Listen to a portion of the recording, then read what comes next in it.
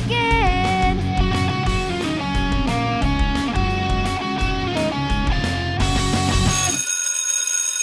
All right, welcome to the Remedial Film Class Podcast.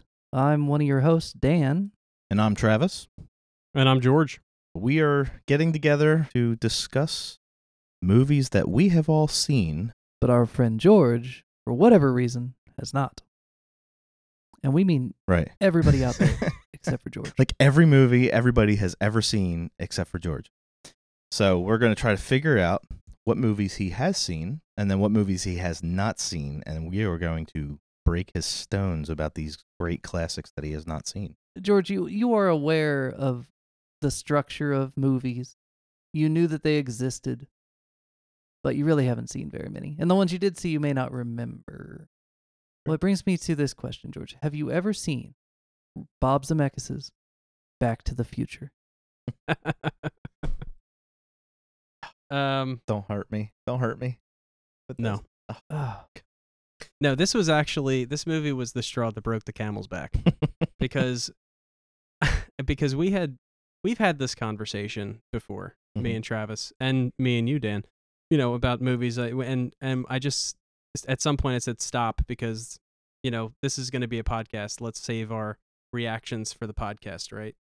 And we said that for, how long have I been saying that for? 2 years? With me, a lot longer. There was a day, about 2 weeks ago, Dan, I don't even remember what you said to me. I stopped and said, yeah, I haven't seen that. And you were like, what? And I was like, this madness has to end. It has to end. So yeah, this movie I have not seen.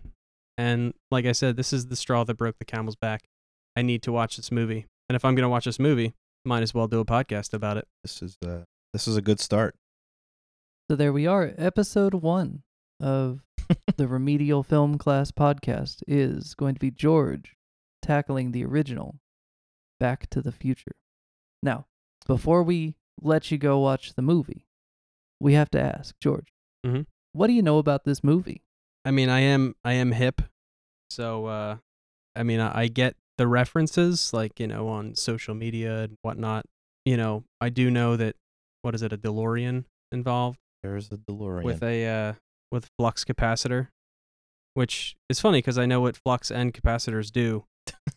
And they don't time travel, but this one does. 88 miles an hour. They have to go into the future, right? Because there was a hoverboard involved. They have to go to the past because they hadn't heard Chuck Berry yet. I don't even know if that's the first. I don't even know if that's the first movie. Well, you're playing around with a movie that has been around for 30 plus years. And it's been part of basically our culture. So you are going to mix a few things from all three movies, but mainly we're going to be dealing with just the first one. Okay. I couldn't tell you the plot of the first movie. Right. I'm sure I've seen it, like scenes here and there. It's been on TV, but I couldn't tell you. Can you tell me why it's called Back to the Future? Because if you go back, wouldn't you be going to the past? Just off the top of my head, could you have overshot the runway and went too far? I feel a quote from Seven here where John Doe says, "I feel I should tell you something, but I don't want to ruin the surprise." So that's how I feel right now because there's so much. Like I watched it today, and I just it's as great as you remember. It holds up. It definitely holds up, and it's a near perfect movie. But I don't want to skew what you feel because you could watch it and be like, "This is crap," which I doubt we'll say. But you just never know. Like there's just so much nostalgia in that movie. It was made in 1985. I was 10 years old. I remember vividly that time of my life. So yeah, for somebody who's watching it for the first time, they might not have that kind of nostalgia, but you might fall in love with it. It might become your favorite movie. We don't know. Or, and not to play devil's advocate because I can't stand those guys, but, and keep in mind, I was also made in 1985, so I've always felt a connection to this movie. And I can remember basically every year of my childhood watching a taped off TV version of this, 1992 until I got it on DVD, right? Every couple of months watching this movie. playing with my action figures as a kid. Love this movie. It's in my DNA. But I have a problem with this movie. A big problem. And I'm not going to bring it up now. We'll save that for part 2. But I did say it was near perfect. I have one really, really big issue with this movie. But the rest of it's great. Okay. Well, I mean, we all do that. We find something in a movie and we're like, wow, how did that happen? This is a pretty How did big that- issue, though. Oh, Is it? Okay. Big time. I can't wait. but the rest of it is so good. I guess that's my homework then. Okay, so here's what we're going to do, class. Everybody that wants to, go check out that movie. You might want to pause right here because we're going to cut to part 2 pretty soon. In real life, George is going to go stream Back to the Future, and he's going to love it. But how much is he going to love it? I'm gonna Right. take it in Yeah. I'm excited. finally. Let's get to work. Well, George, you did it. I did. You completed it. I did. You finished it. I did. You did the thing. You're my special boy. Just like a half an hour ago. For the first All time, right. I watched this. I watched What did you the watch? movie. Back to the Future Back to Yeah. the Future. Nice. for the first time ever. First time ever. And what? Yep. It's 2020? 2020? 2020. Yep. It came out in 1985. So you're 35 years late, but Welcome All to the right. club. You get the bumper sticker on the way out. you thought that was great. Just wait till you hear hair metal. Yeah, way to catch up. I'm going to tell you about a band named Poison. they're new, I He's- think. He's not ready for that yet. Not ready for But his Poison. kids are going to love it. His kids are going to love it. I get that. Hey. So, George, An hour ago, I wouldn't have got that. Yeah, there's so many references he's now going to get. we have to hear it. Now, we're not going to interrupt him, right? We're just going to let him either gush or massacre our dreams, and then we'll talk about it. Then we'll debate. Exactly. Okay. This is your forum, George. We are going to step back, stop rambling, and let you tell us about this movie you just saw. Yeah, absolutely. Obviously, you don't get very far into the movie before you realize, or at least before I realized why it's called that. But like they pretty much set it up, pretty obviously. Like, he had to get out of there. He was, he only had one vial of plutonium. Like, he wasn't coming back. I mean, obviously, he was going to try and get back. So that's why it's Back to the Future. So you're saying you approve of the title of the movie? Absolutely. Okay, so that's a start. Yeah, I lived my entire life thinking that both like Doc and Marty went together. Okay. I had no idea Oh, great. that it was just Marty that took the trip. Right there, I was like, okay, well, everything I think I know about this movie is wrong, Mhm. which was cool because I wasn't sure how surprised I was going to be because it's everywhere, but luckily I was. It's always good to be surprised. So I guess fast forward to you get that feeling in your stomach when his mom's coming on to him. You're like, A little icky. It's a little icky. Yeah. Yeah. 'Cause So kind of like, but you know what? It was like. It reminded me of an episode of Seinfeld. yes. Like where like things are going wrong and like they just keep getting worse and you're just along for the ride, but you get that like knot in your stomach, like, oh god. yeah, and then That's the what that was like. The ultimate twist is like the whole space-time continuum where you're erasing your own future. Oh yeah. So that makes it tense. Yeah. Yeah, as soon as like he pushed his dad out of the way of the car, I was like, oh shit, here goes. Like yeah, Yeah, it played out exactly how I thought it would after that. Instead of it being his dad who falls in love with instead of her falling in love with George Mhm. McFly, she falls in love with Marty and you're like, and I just knew it was going to happen like that, because Right. she told the story and you're like, okay, well, it's a parallel story, but you change the person who gets hit by the car. That's what happens. Changes everything. Right. And then that's why Doc flips out the whole movie Right. when he's like, you can't do that because this and this and this. And he's right. And Right. what's funny is when I watched it recently, I thought to myself, the theme of time starts from the very beginning. And I totally forgot about that. the whole opening scene with the clocks, and then Marty's late, and Doc makes his whole experiment was that all the clocks at once were going to be 25 minutes late, which made him late, and he's always late. But to me, the word I wrote down was foreshadowing. Like the whole first 20 minutes is just foreshadowing for everything else that's going to happen. But the foreshadowing does not stop until the credits roll. Like the whole time they're telling you this means something. Yeah. And when you watch it again, you're going to realize how much they set up. Yeah. And you're going to go, oh my God. Honestly, I planned on watching it multiple times before we recorded this. And I will. I'd be able to study the movie. But this was kind of like spur of the moment. Like I finished it and I texted you and you were like, I wish we could do it right now. I was like, let's do it right now. Let's do it. This is a pop quiz, man. Yeah. We're not looking at the midterm. This is a pop quiz on Back to the Future. Yeah. Not even open book. So getting back to the how the past affects the future and all that jazz, like you see the signs for the politician who's running for mayor, right? And and then like when he runs into that guy and he's sweeping the floor in the diner, and it's kind of like, well, would he even have been running for mayor if he didn't run into Marty? Right. Like mayor. You start cleaning the floors.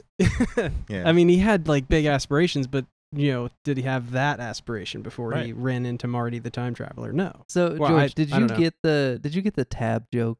Did that make any sense? The tab joke? The tab joke. Probably give me a tab. not. How can I give you a tab unless you buy something? When he first appears in the 1950s diner. I remember the part, and he says, "How am I going to give you a tab if you don't buy something?" Right. There's an old soda called Tab. Okay. But it's not old enough for a 1955 diner owner to know what a tab is because it's from like the 70s, 80s. Okay. Yeah, it was Diet Coca-Cola. Right. Actually, you can still buy it today. It's just called Coke Zero. Coke Zero. Right. Okay. All right, hold on. A tab is a brand of soda. Hold on. So is that your big problem with the movie? No, I love it. Okay. It ruined everything.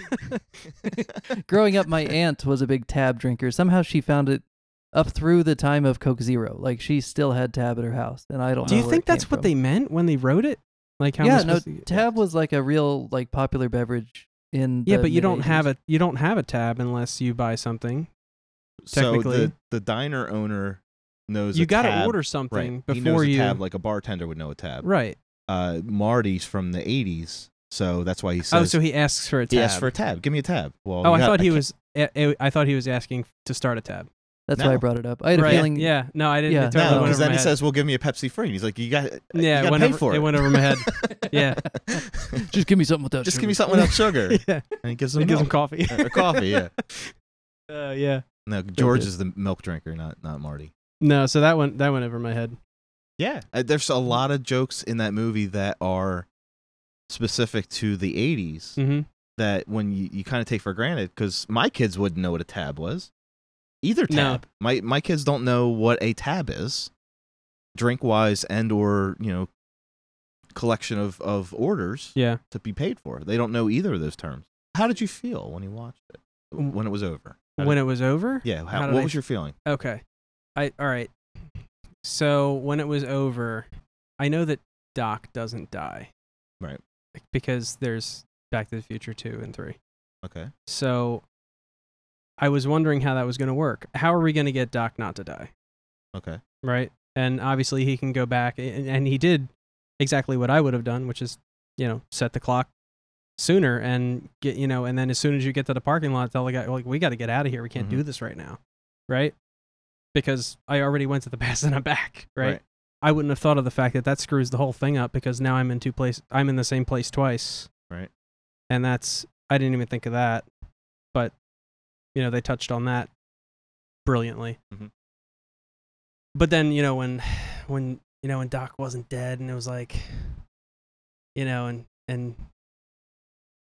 he wore a bulletproof vest. I don't remember what the note said. It didn't say he was going to be shot, or he just said he was going to be killed by terrorists or something like that. Yeah. I don't remember what it said. But like, I don't know. A vest really isn't like a guarantee. So, okay, he got lucky. Yeah. I look at it as he probably the tape on the letter looked very old. Like as a comic book collector, I know what old Scotch tape looks like. And when you're looking at 25 to 30 years on a piece of paper, taking on UV and all that stuff, it becomes brown and kind of crusty. And that letter looked like that. So I'm assuming that Doc taped that thing together pretty quickly after Marty left. So he had 30 years, 25 years to really think about that night and what was going to happen. And did the letter specifically say, I don't recall, did it specifically say on the night that I time traveled? Yes. Okay. On the night, and he mentions you will be gunned down by terrorists. Okay. Well, it doesn't matter, because I thought a part of me was like, well, I mean, it's kind of cheesy, but okay. Right. Yeah, Doc can't die, but I thought we could have thought of something better than that.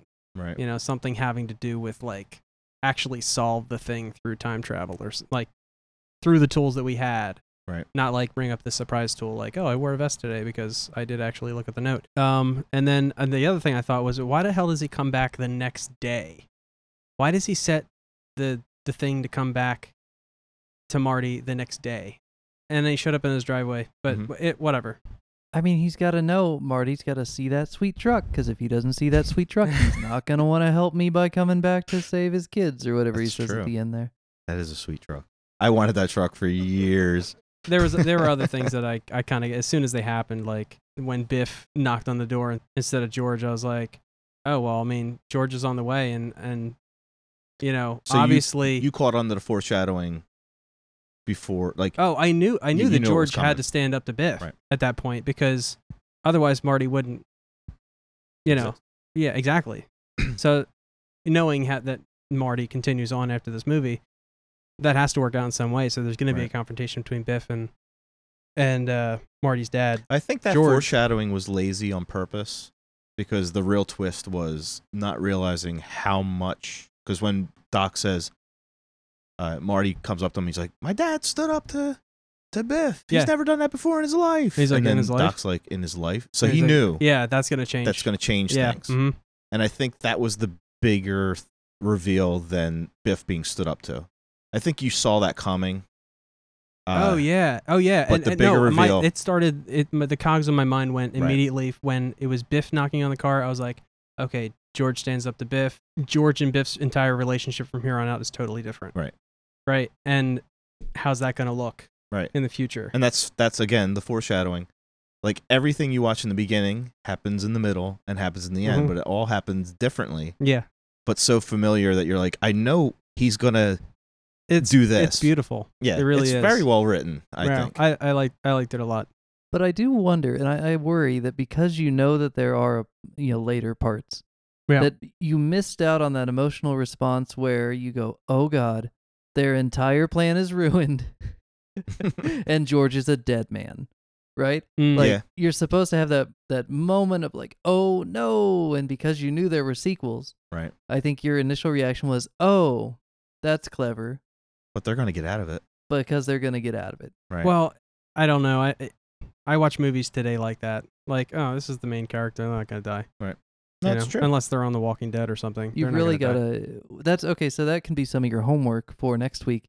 Try to watch the movie like a human being. But what's funny is that when you watch it again, you're going to catch a lot of the things that you're not mentioning right now. Mm-hmm.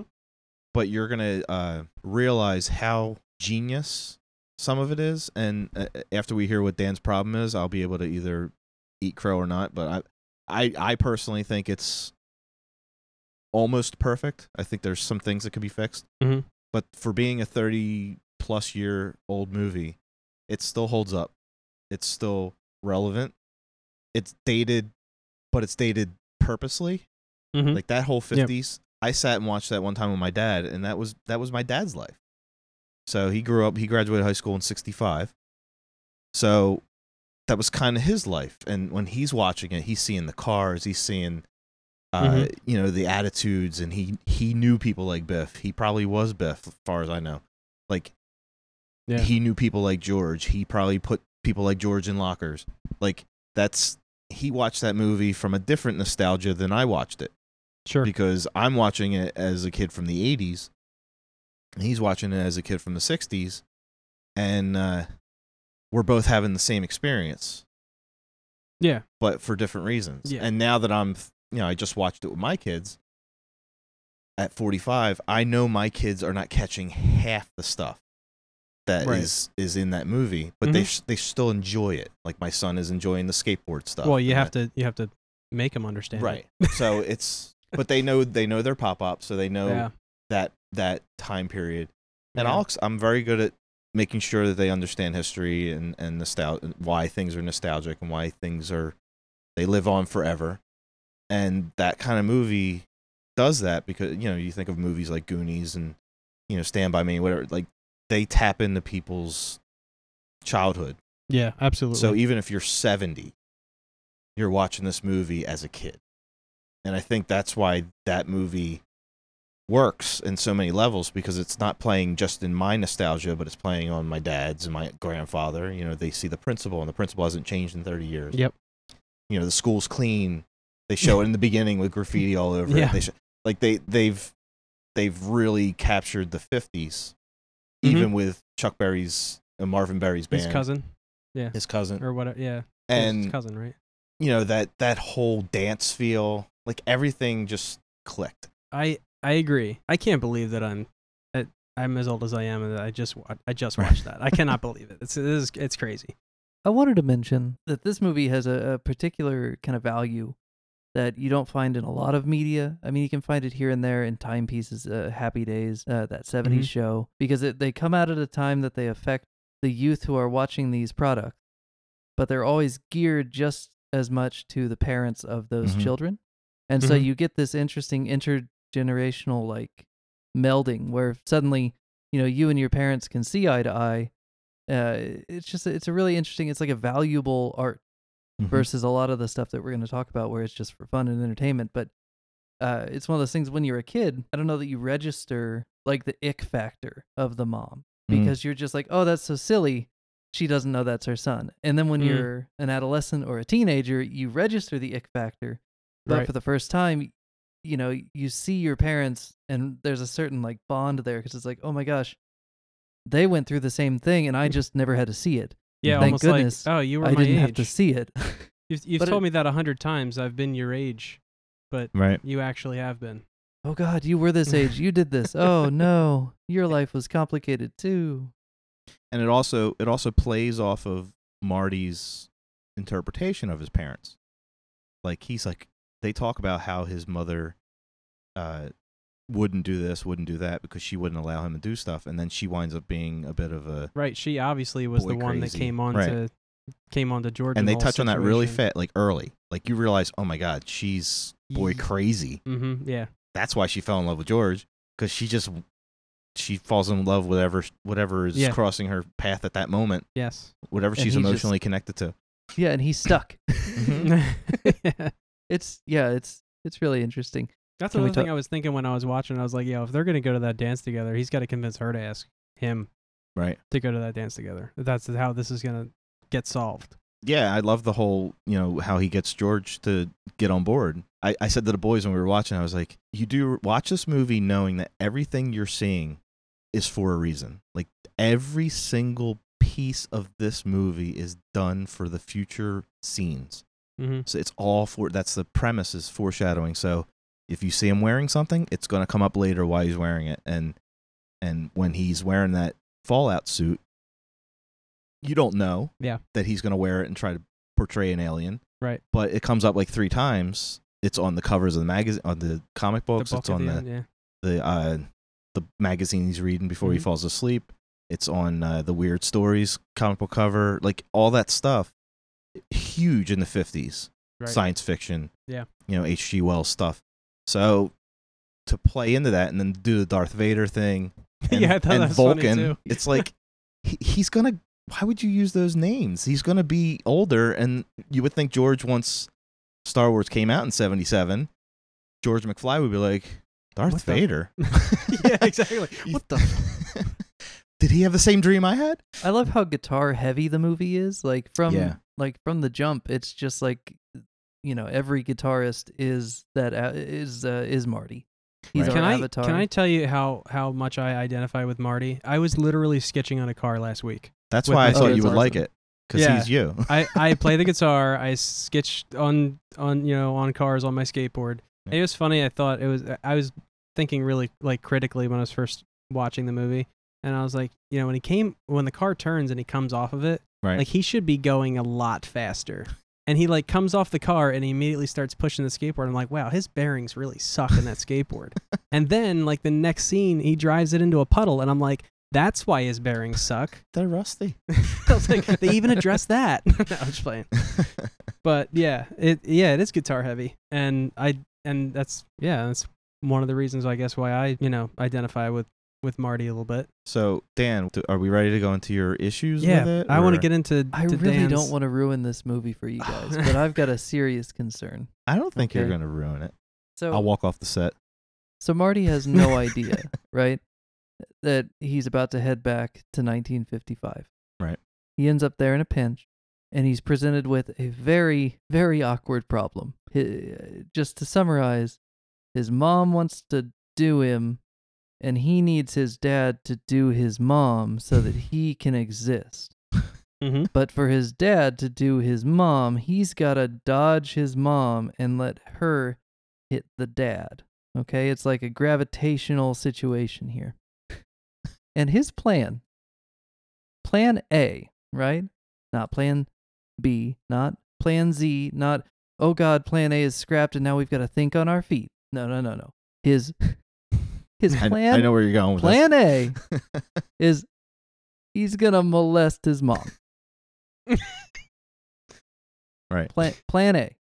Hey, I know what I'll do. I'm going to molest my mom. It's one of those things. It's one of those things where you have politicians who have like their one, like really the issue that makes them really mad. Right. And then every problem that comes up, their solution to it is to take care of that thing that makes them mad. Right? Whether it's border control or any number of hot button issues on either side. It's like, oh, hey, too much money in the budget. Let's do border control. Hey, not enough money in the budget. Border control. House is on fire. Border control. Too much food. Border control. Like, Right. It's their and go-to. Marty's, stuck Molesting in time. mom. Molest my mom. What? Why? Why is that an option? Allow someone else to molest my mom. Here's the thing. This movie does such a good job of building up Lorraine as a character who is sheltered and quiet and, presenting herself as this mother who never was a misbehaving woman. He has no reason to suspect. Well, she was an That she- alcoholic though. Well, yeah, what was she struggling with that she was an alcoholic? but he has no. Well, and that actually I think, yeah, that is a can of worms that you could open up with Biff and George Right. and their Right. relationship, which I think is there on purpose Mhm. at the beginning of the movie, but you don't know it until later. And that's Again, sad. foreshadowing. Very sad. And she feels great at the end of the other movie, so by saving her, that's gross. But anyway, so that part works. I like the alcoholic her at the beginning because it presents this dark vision of like Yeah. what would have happened, with George and Biff and Lorraine, the say hi to your mom for me thing. Like clearly Yeah, something yeah. had happened, and it's presented in a way that you can show your kids. It's Mhm. presented in a way that works but isn't too gross. But see, I'm that's fine the with funny that. thing. I watched it with my kids, and when we got to right before the dance, I looked at my wife and I said, maybe we should pause it for a second. And then I talked to her. I was like, how do we explain date rape? Yeah. Including date raping your own mother. Like I remember where she's like screaming. He's basically trying to rape her in the car when George opens the door. Because Marty told him to look for a struggle. But when God, he did. He told him, "Hey, he said, when I'm "There's gonna doing be a plan struggle." A, you come in and you no, Yeah. Marty, no." and poor George is like, should I swear? And he's like, yes. Christ, George, swear. Like Right. he's just like, we're gonna get this done. I'm gonna make sure that there's a struggle. Now he never really implies that he's gonna do anything molesting wise. Well, but George says, "So you're going to touch touch her her on her?" And he said no. So we'll give him the benefit of the doubt. He wanted to just make sure there was some kind of a struggle. He didn't realize his mother was the one that was going to throw herself at him. Okay, so I'm going to be devil's advocate here. You're Marty, right? You're 17 years old, right? And all you know of your mother is that she's a total stiff. Mm-hmm. Like, that's all you know for 17 years. Now, we're watching the movie as a third person watching the movie, and when he goes back and it's you know what happens. Right. The first thing, the interaction is we think, third party looking from afar, oh, she's not the way Marty thinks she is. Like, immediately we know it, It's purposely done, right? But he's still Marty. He still thinks of his mom that way. She was born a nun. Right. So there is that. I don't think he had any intention of doing anything with her. No, I don't. I think my problem is they don't do enough to explain what the plan is. Right. But they cut right to George being like, "You're gonna touch her on her," and he needs to say, "You needed a more specific answer from Marty there about like, no, I'm just gonna tell her something really foul, or I'm just gonna mention my dating history, or right. I'm gonna do something that will make this." And then if you set it up like that, right, then you have this wonderful moment where she takes a drink and he's just like, "Uh-oh, my plan's not gonna work. Now what do I do?" Yeah, she's right? racing. You introduce chaos, but instead of introducing chaos in this, you leave it at mom touching, and I'm not okay with that. I had more of a problem with, again, sitting watching it with my kids, a problem with the lunchroom scene when Biff is like, "You know what you want, and I'm going to give it to you." You know, that kind of, it was so, like, for a PG movie, I know it's like 85 PG. Yeah. So it's a little different. But just to hear those words, you know you want it, and I'm going to give it to you. Yeah. It might as well just said, long and hard. Like, it was just so just inappropriate. It's supposed to be. For the but 50s. it really builds that character, But it builds man. the character, Yeah, absolutely. sure You got to does. build a character. So I think the thing with Lorraine is I don't think I want to give her the benefit of the doubt as well. I think she was more of a front than anything. I think she was kind of trying to do what she thought Marty wanted her to do. I think you're giving her too much credit. Am I? Because that undercuts her as a surprising character. Okay. What that would do, instead, that would reinforce her as this passive, and then it wouldn't be a surprise to him, right? Right. The whole, the effect and like the value of that scene for the movie is that, oh God, she was a teenager just like me once, and something happened between now and the 80s that made her the way she is, or at least made her think that she had to present herself in that way.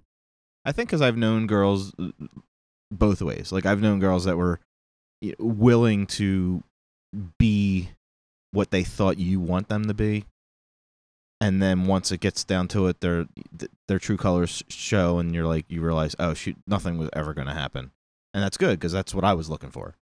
But it's like some people are, like you said, maybe she is that racy, and she was just ready to go. Either way, it does help the plot along. Yeah. No, I mean it doesn't drag. No, that's for sure. The other thing I was gonna say about that is I hear what you're saying. Like, I'm thinking of it practical, like from a practical standpoint. Like, you're saying Marty, this is Marty's plan A, right? Right. Yeah, you I don't know. Yeah, that's not plan A. I agree with you, Dan. It makes me love that first scene even more now that I've talked to Dan, because it's so uncomfortable, but it's just so chock full of foreshadowing. Mm-hmm. And like that when he says there, "What are you looking at, butthead?" And then he follows it, "Say hello to your mom for me." And it was so loaded, but you have no idea why it's loaded. Yep. I know why it's loaded because I've seen it like 150 times. Mm-hmm. But when you watch it for the first time, now that you know the whole story, you're gonna watch this movie with a keen eye on the details, and you'll realize how heavy a lot of these lines are. It's just that whole dynamic between George and Biff in the beginning, and then they do the same thing in the diner, but it's not about work files. It's about homework. Now, my dad has told me stories where he had girls do his homework, or he had people like that was a thing back then. People paid other people to do their homework. You're gonna get your dad canceled, man. I love my dad, but yeah, he's a little old school. But when he tells me those stories, and then I watch that movie, I'm like, okay, yeah, I can see these people. And then I realized I went to school with people like this, but it was just different. They weren't doing each other's homework. Yeah. But they had money schemes going on. They were doing this and that. But yeah, that whole dynamic, the McFly, he's banging on his head, and then he's like, "Oh, your shoes untied." Like it's so It's the cliche. same exact thing, yeah. It's so cliche bully, but there's so much more there Right. than cliche, and you have to watch the whole movie to know why it's so heavy. Right. I'll tell you what, when he sat down, like as soon as you realize that he's sitting down next to his dad in the diner, I was like, "Get the F out of there, dude!" Like, Yeah, don't ruin you it. cannot be talking to your dad, bro. Right, Like, you already get became Doc out Brown. Of there. No, Marty! seriously. Well, I mean, I don't know how much people talked about time travel in 1985, but there have been enough movies about this going wrong, and that's how it goes wrong. This is one of the first. You have to understand, George, the reason everybody knows that is a bad thing is because of this movie. Yeah. Like, Right. No, that's what I'm saying. Is this the first time we've ever addressed this time traveling issue where you could change the... Is this the first time? This is one of the first times where, like, this is the example. When everybody brings up time travel, they always bring up this movie. Well, I'm going to have to Google that. Yeah. It's No, not... just playing. Well, but really, for the sake of this, this remedial film class, there's a difference between the earliest example and the earliest example that caught on in the mainstream. Right. And I'm having trouble thinking of a movie that hit the mainstream as hard as Back to the Future did, as far as like our understanding of time travel. It's the Night of the Living Dead of time travel, which you'll have to watch at some point. So, in a sense, my opinion or my knowledge of time travel, or my knowledge of what you should do when you're time traveling, was affected by this movie that I had never seen. Yes. You were hearing the echoes of our conversations about this movie. Yes. There's so many references. And what's funny is if you get around to seeing the Avengers movies, they make reference to Back to the Future because it's kind of a time heist in a way, kind of mentality in the movie, the plot. And they quickly tell you, this ain't Back to the Future. Like the characters say that. Right. What you know is not what it is. And then they take over the new way of talking about alternate, timelines and broken timelines and this and that. And then it kind of gets away from your idea of time travel being screwed up and never, like in their mind, in Back to the Future, your actions affect your future. And that's it. Now they're trying to say in movies, it just creates an alternate timeline. That are like parallel. Right. So they've now taken the idea of Back to the Future or Quantum Leap or whatever, and they've changed it to their idea of what time travel is. Now, that might be more accurate because it's been 35 years.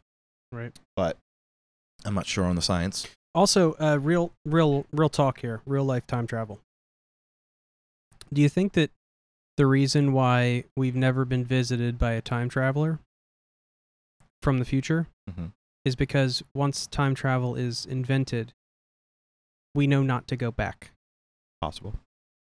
You know what I just thought of? Like, even if you time travel to the future, you can still screw things up after, like the future after the future that you go to. But that's... Watch the sequel. But here's the thing, George, the future after the future wasn't actually the future. It was just a projected future, right? So did you mess it up or did you set it right? Right. But, well, that's relative. But... Right.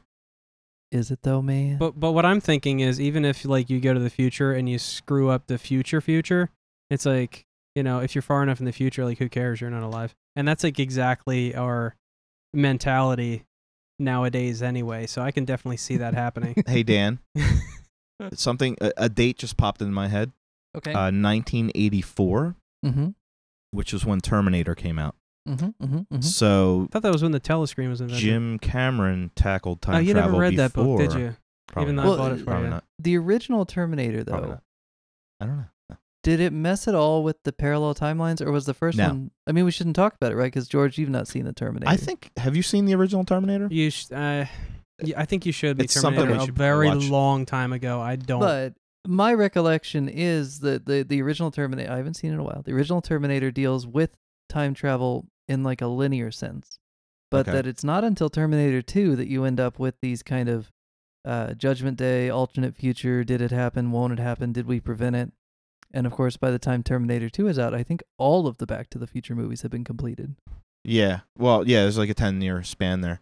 But 84, they can't talk about the changing of the future by their events because it hasn't happened yet. So when that movie, so I guess they tackled time travel before Back to the Future, but Well, we time travel's been, I mean, Yeah. going back to the 30s, and then I think in literature back to, gosh, at least the 1700s.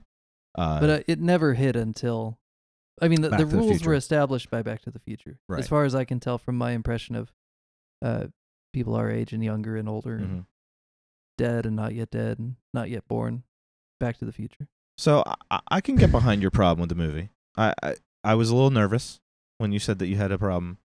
That's understandable. My No. problem, again, like I said, was more of the social issues of date rape and this and that, like how they tackled it in a family movie. Yeah, there's other ways to get those two together at the dance, and my first idea is one of them, where it's like, no, convince her to ask him out, right? Figure out some way to do that, and then it doesn't have to be so extreme or happen on the night of the dance. You know what I mean? Like, Right. you can just be a jerk to her, like plan it. Listen, I'm gonna be a jerk to this chick, and you're gonna Save the day. right, I'm gonna save the day. and we're gonna do this like through the entire week, and then you're gonna ask her to dance. Right. She's gonna say yes. Which I think the only thing keeping that is they wanted to show her as a non-prude. So I think that's why they went that route.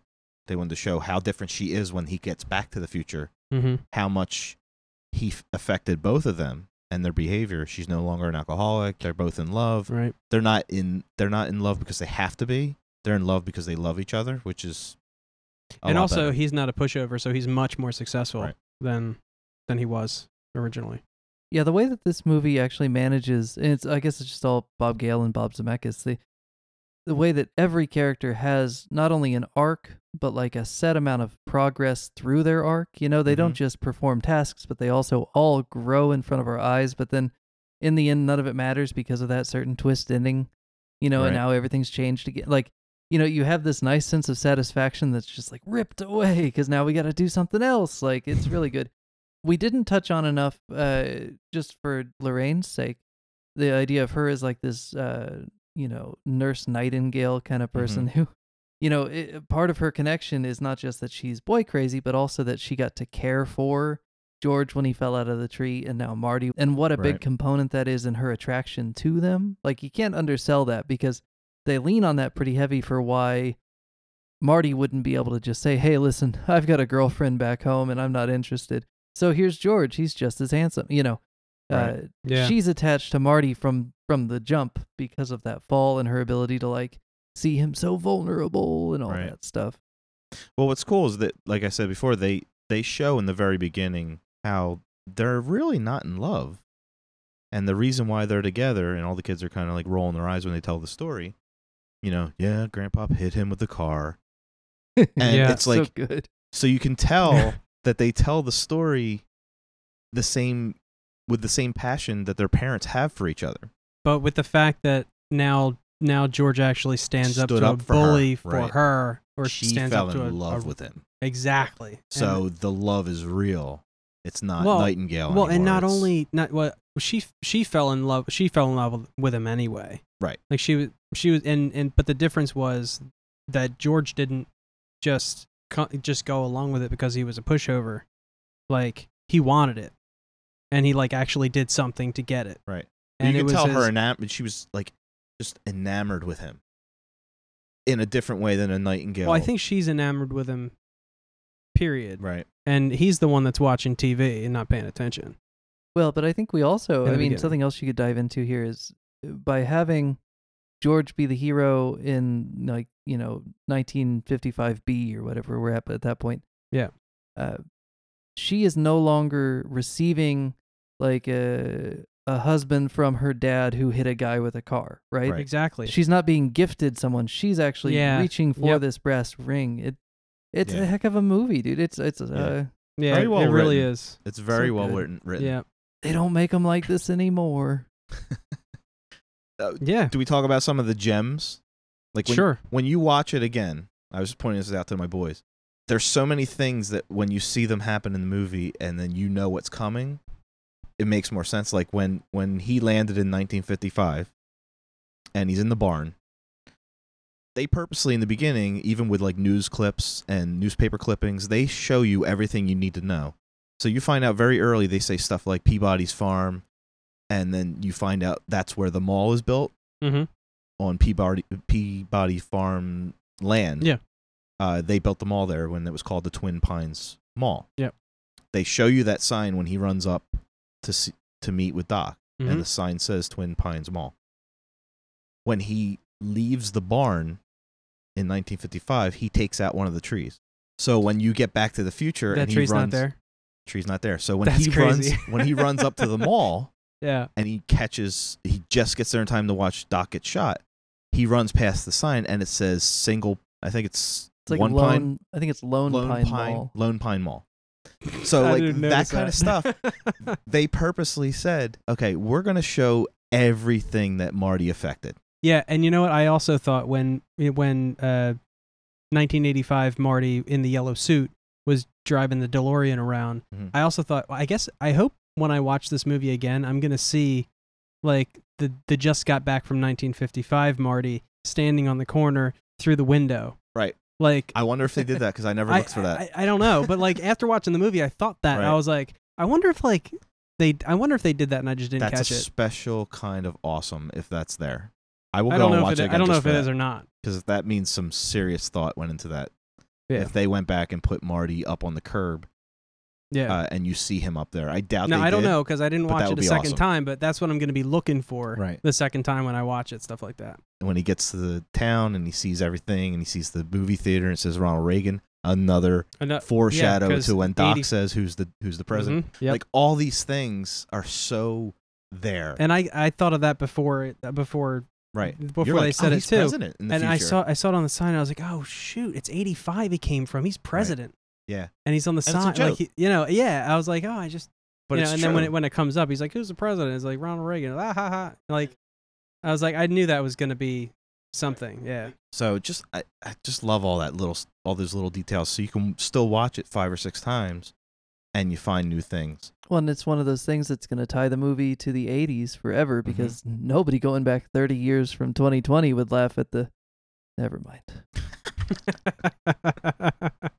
So George, here's the thing. We're going to make you watch a different movie for next week's film class. Yeah, well, you have to give me We're not going to let you just watch the trilogy and just enjoy that feeling for 2 more movies, but I'll tell you, in your free time, for some extra credit, you really ought to watch the other 2 movies. They are all made with that same amount of heart and that same craftsmanship, and they tie into each other in ways that, like, think of how much you've seen in this first movie. You have that much interconnection between all 3 movies, and you don't even know it yet. Right. Like, they were setting stuff up for you already, man. Yeah, it's almost like good. It's almost like a George Lucas trilogy type thing where you watch it and everybody say, "Oh, he had no idea," but then when you watch the third movie and you see tie-ins to the first movie, like it was all thought out and planned out because they filmed both at the very same, just like Lord of the Rings, they filmed the exact same time and then they put them out a year away from each other. Right. But there's just so many references, even in the second one, to the first one, that I would even watch the first one a couple times before you watch 2. That way you can really savor all the nuggets that they put in there for you. What's really crazy is, like, you aren't ready to watch 2 yet because you don't know 1 well enough. But once you watch 2, you've got to watch 1 again because you're going to learn 1 even better having seen 2. And then you got to do it all over again for 3, man. It's a heck of a trilogy. It's genius. It's a different kind of thing from, like, because I'm a big Dark Knight fan. I loved all 3 of those movies. And each one was made like, well, we probably only going to do this one, so let's put it all in this one. Okay, we're going to do the second one. It's probably our last one. Let's put it all in here. And it benefited those movies in certain ways. But it's just, you can't touch that interconnectivity of the Back to the Future saga. Absolutely. For sure. I agree 100%. So maybe you have not watched your favorite movie of all time, but maybe over time? No, probably not my favorite movie of all time. Yeah, no pun intended. But yeah, that just slipped out. I didn't mean to say that. But I am more of like a real life kind of guy. Like I like a good tragedy, like right, or thriller. But speaking of thrillers, did you see the other reference in the movie? Now, I don't think you might have noticed it because your age, but the judge at the audition for Marty. Oh, this is excellent. Yes. Yeah, he's too darn loud. He's too darn loud. Yeah. The guy at the beginning was like, "Thank you." I remember the guy. Yeah, tell me. That was Huey Lewis.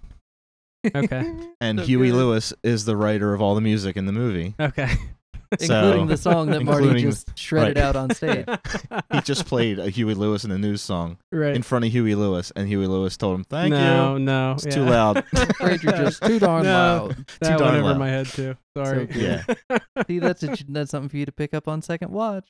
Yeah, absolutely. Yeah, I don't even know if you would even recognize him because he hasn't really been relevant. No, I other probably than, wouldn't recognize his face. Right. You're right. Well, recently he's been in the news because I think it is either his hearing's going No, that's a shame. or something in his throat. So he's They were been just too darn retired. loud. Just too Yeah, darn loud. They were Too just darn too loud. darn loud. Yeah. Should have taken his own advice. Just kidding. Love you. Listen, Huey. there's So nothing loud. so what other things did this movie foreshadow in real life, other than Huey Lewis? Well, we losing haven't his gotten to hearing? part 2 yet, man. Yeah, there's some stuff in part 2 that is pretty genius and foreshadows. And some of it will make your heart hurt a little bit. Just so bad. Can we discuss how awesome? I forget his name in real life, but when you look at the 3 movies, you'll see what I'm talking about. The guy who plays Biff. Oh, Thomas Wilson. Yes. Just so wonderful. Thomas Wilson, yeah. Just his ability to be Biff at all ages and never fall out of character and be an asshole in every aspect of age group and time periods. Like, it's just, he's playing different characters, but they're all the same Yeah. character, Yeah. almost to the point where they're saying the same things. Yeah. Make like a tree and get out of here line So good. is so good. But he has a bunch of other ones that come up later, and then you get to see him as an old guy. Like, I'm not going to give it All away right. for you, but it's great how they tie the 3 movies together, but mostly 1 and 2. Okay. You get to really see the genius that is Biff. Well, and if you want more extra credit, George, for this curriculum we're running, there's a slasher movie called April Fool's Day. Don't watch it yet. You're not ready. But when Okay. we get there, he plays a completely different character in the movie. Okay. And you realize right away that this movie is made back to back with Back to the Future. And this Mhm. guy is just that good of an actor that he convinces you he is that guy. Just like, Nice. what's his name on Friends? Joey, right? Joey, That he's dumb as a box of hammers, and that has hampered that actor's career because everybody thinks he really is that dumb. Right. Same thing. Everybody thinks he is Biff, to the point that you can actually find there's a song by Thomas Wilson, Biff's question song, and it's just basically him answering all the same questions that everyone has asked him for 30 years Wow. in a song, and I highly recommend it. All right, I'll check that out. I met him at a con, and he's a really nice guy. So, what's my?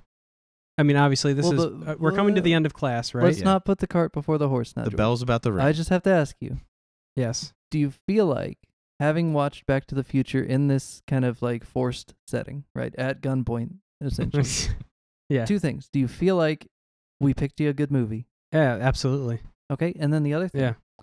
Do you feel like after one movie that you are a better movie watcher than you were before, having been like forced to concentrate on the film itself and not the world around you while you watch it? That's a loaded question. Yeah, I was kind of aware of that already.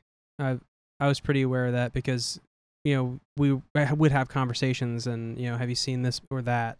And a lot of the times I would say, yeah, but not really. I mean, I wasn't really paying attention to it. That's something that I know about myself. So you knew you had to pay attention because we were going to talk about it. Yeah, so I guess to answer that question is, am I a better movie watcher? Yes, but I knew I had to be. I knew I had to work on that, so. I think it's a lot like listening to an album versus listening to a playlist on Spotify. It's a different skill. It's very similar in execution, but it is a different skill. And hopefully we can foster that in you a little bit to where maybe, by the 3rd or 4th or 25th movie, you'll be able to kind of enter that mode where it is just you and the movie and the world is gone for a little bit. Yep. It adds a lot of value, not only to your attention span to the movie, but it also just it's better for you to get away. Maybe that's why I never really watched a lot of movies, because I never let myself get taken away like you guys did.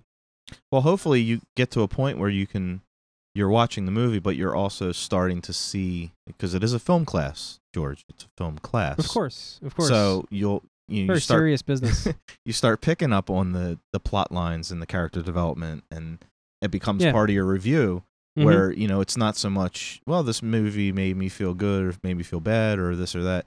You start talking about I don't think we need to get into like cinematography and all that stuff, but just plot lines and I love character development and foreshadowing and just the techniques that are used to storytell. Absolutely. And I think that's what you're going to come away with, is because I'll sit and I'll watch a movie and not think of any of that stuff. But as someone who's done acting and done some directing, not film-wise, but directing. Yeah. Bedroom stuff, mostly? Yeah, bedroom stuff. Shh. My wife is going to listen to this. No, she's no, she's not. She's going to say, seriously? I'm not watching that. I have too many things to do. Yeah, you're going to start picking up on the stuff that they do talk about in film class. And you're going to, while you're watching the movie, you're going, oh my God, I'm worrying about character development. And then you start watching things and you're like, all right, that was lazy, or that was genius. And then you're not just watching it for fun, you're watching it to learn something. And then you start learning stuff by certain directors and certain Let me ask filmmakers. you guys a question. Does anything in movies surprise you anymore? You know what? I'm going to answer this. I watched one the other day, The Corruption of Chris Miller. Right? It's a Spanish giallo, for those of you who like to talk about nerdy things like that. And all three of you out there that are something happened in that movie that I can't talk about, but there is a certain predetermined twist, and it should not have landed because it should have been easy to predict. But the director was so good at keeping me, basically it was the sleight of hand, right? He kept me so busy, even though I've seen 1,000 giallos, kept me looking at his moving, distracting hand, that I didn't see him pointing at this very obvious twist. And so when the twist happened, for the first time in probably 30 movies, 40 movies, 50 movies, in a long time, I went, oh, you got me, which is a great feeling, having seen every movie in that genre. So still it does every happen now and then, just less often. There's that feeling. There it is again. My issue is I watch, ever since I saw The Sixth Sense, which you have seen, right? That's one that I wasn't sober for, yes. Okay, so after seeing The Sixth Sense, we can talk about Sixth Sense. I know what happens. That movie made me start paying attention more, because I was mad at myself that I didn't catch it right away. And I'm so good at figuring out who the murderer is or who this is, and then I'll lean over to Jen like halfway through the movie and I'm like, that's the bad guy. Another Shyamalan movie did that for me. What was that? Unbreakable. Yes, Unbreakable. And I remember the scene. It was when they were in the shop, and what's his name? Sam Jackson. Yes, he's explaining how the villain has exaggerated features, and and I'm looking at him standing there, and I'm like, he has a huge head. Yeah, he's a superhero. Like he's got a really skinny, and he's also the exact opposite of the hero. I was like, he's got the, the frail bones, and I'm like, it was that moment where I was like. Same director. I was like, oh. And what ruins it is, for me, now every time I watch a Shyamalan movie, I'm looking for the twist the whole time. Yeah. And then when the twist doesn't happen, the movie that was in my head was better than the movie I watched. Yeah. And that happened twice. Shyamalan is a really interesting case because he did serve the twist for so many movies. Mm-hmm. But he did so in such a way that the movie had no rewatchability. Like, he oversold the twist. Right. He over-relied on the twist to the point that you can't watch Sixth Sense again without being like, oh, yeah, well, because he's, or like Signs. It's good to watch a second time. You can watch it a second time just to catch all the references. Just to be aware of how blind you were. Right. And they do that to you at the end of the movie. They show you everything you missed. Yeah. And And then when I watched Unbreakable, I watched it differently, and that's a movie you can watch over and over again. I watched it differently because I knew from the beginning that the twist wasn't that Sam Jackson Glass was the villain. Mm-hmm. There was no twist in that movie, to me, personally. Yeah. It was just a real way to tell a story, a superhero comic book movie. Mm-hmm. And it was before, I believe it was before Singer did X-Men, and it was definitely before Nolan did Batman. Mm-hmm. So it was like one of the first times where someone really kind of attempted to show superheroes in real life. Can I tell you, Trev? I watched that movie not knowing it was a superhero movie. Okay. Yeah, the marketing Until at the time was that it was just the new movie from Shyamalan. So for me, the twist was, and it's a superhero movie, which was a bonus because, woo. It was great. Yeah. No, it was well hid. Yeah, and when you're watching it, like even when you're watching it, you don't realize it's a superhero movie until like the last. Because Bruce Willis plays it so well to where he just he's so ho-hum about it. Yeah. And he's not like, I will save you. Like he's not a superhero at all. He's in denial the whole time. Yeah. But I'm going to plug it right here. that was not a twist for me because I was watching it. So I kind of caught on to him and I was like, okay. And then I watched The Village and I'm like, all right, there's no real there is a twist, but it's not as good as I thought it was going to be. That was terrible. And then Signs, there was no twist at all. It was just, terrible they are being invaded, and they are, like, to me, I kind of caught on to him quick. But Sixth Sense, I can still watch multiple times. Signs was terrible because, like, the things that made that made it come together in the end were, like, so obscure. Right. That it was like, swing away. Come on. The twist of that movie didn't happen. In my mind, as I watched it, I thought it was, they kind of set it up this way, but it never happened.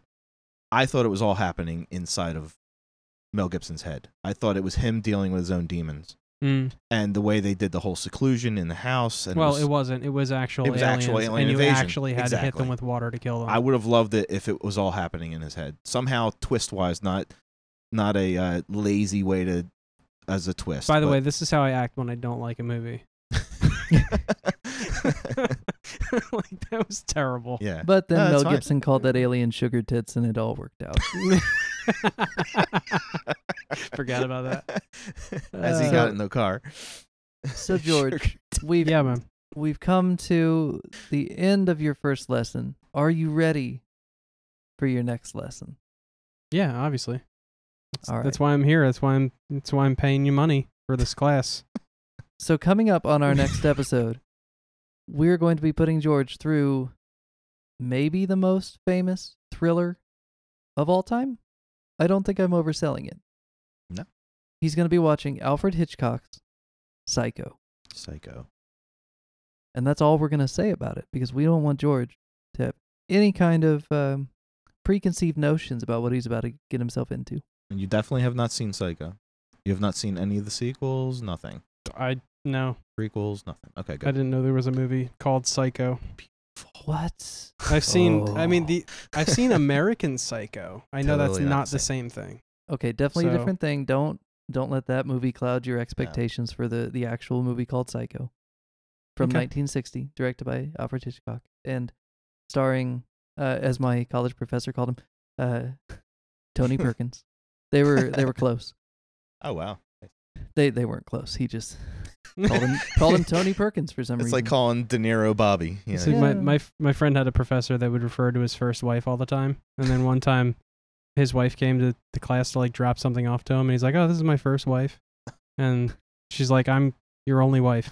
He's like, "Well, still my first." Technically, I mean, he's not wrong. No, he's not. Well, George, I'm Travis, excited about this. Thank you for joining us in the Remedial Film Class podcast. You can find us online at Twitter and Instagram at Remedial Film Pod. You can also find us at facebook.com/Remedial Film Pod. And of course, email us at remedialfilmpod@gmail.com.